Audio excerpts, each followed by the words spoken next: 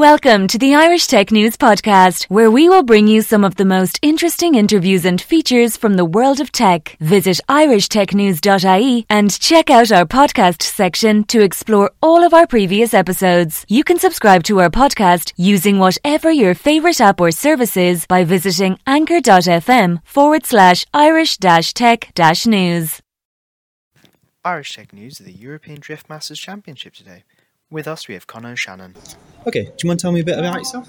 Yeah, so my name is Conor Shanahan and I drive the Red Bull GT86 in the Drift Masters Championship.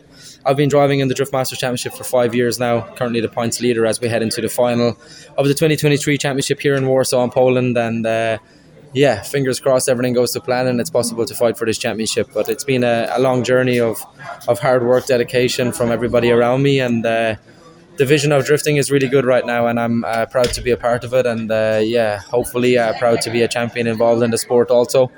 It's been an incredible year. It's been really good of pushing the sport forward for everybody, drivers, and also the main promoters of the championship and stuff also are doing an incredible job making this the biggest championship of drifting in the world. So right now I'm proud to be a part of such a big event, and most importantly I'm super excited to put on a show in front of 54,000 people here in this incredible stadium in Warsaw.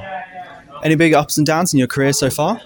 Yeah, for sure. That's the joys of the game. I came here last year also to Poland fighting for a championship, and unfortunately something went wrong. So if this comes this year, it would make it sweeter. But you got to accept emotions in this game. You're driving a car, well, you never know what can happen. So it's quite difficult, but you have to process everything like this in your head, and just remember that there is always another time. Don't beat yourself up about things, and there's always ups and downs. But when the ups come, they're for sure worth it of all the downs.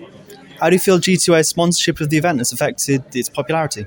It's incredible. I think it's an incredible achievement for both partners to work together, and I think they have an incredible vision also to grow this championship with the similar mind. And I think something what is always really important about companies working together is the same vision, same goal, and that's always to be the best in both positions. So I think it's an incredible time that they have stepped in, and I'm quite excited to see what they offer to drifting and see how much they change the game, because I fully believe that they are going to play a massive part in making drifting worldwide.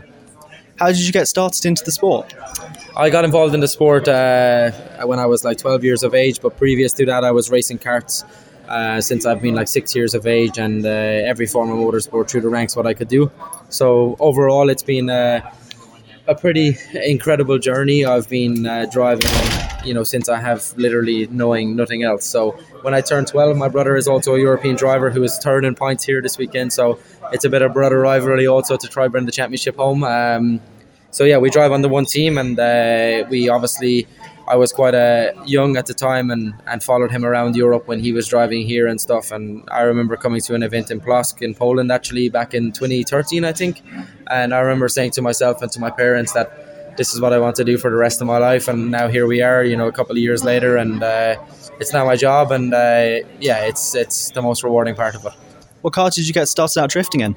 I started in an M3 46, was my first car, what I used for practicing in some amateur events, and then I stepped up to a Sylvia, and now currently driving a GT86 in the championship. Very nice. What mods would you recommend for someone starting out with?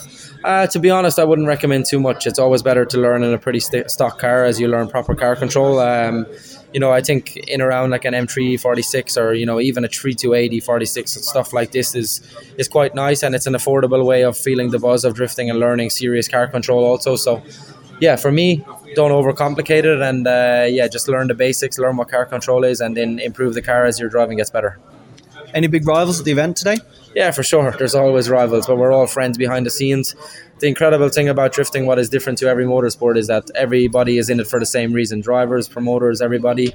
We're all in it to make this sport as famous as possible worldwide. So it's important to have that same vision, and the drivers know that we can all work together also. So yeah, there is always rivals, but we're also best friends at the game also. How do you feel about the future of the sport? Incredible. I think right now it's only starting, and I'm excited to see where it goes. Perfect. Thank you for your time. Thank you. Thank you for listening to the latest Irish Tech News podcast. Check back every day for the latest episode. You can follow us on Twitter @Irish_Tech News, on Facebook, facebook.com/Irish Tech News. On LinkedIn, linkedin.com/company/Irish-tech-news. On Instagram, instagram.com/IrishTechNews.ie. And on TikTok, tiktok.com/@Irish Tech News.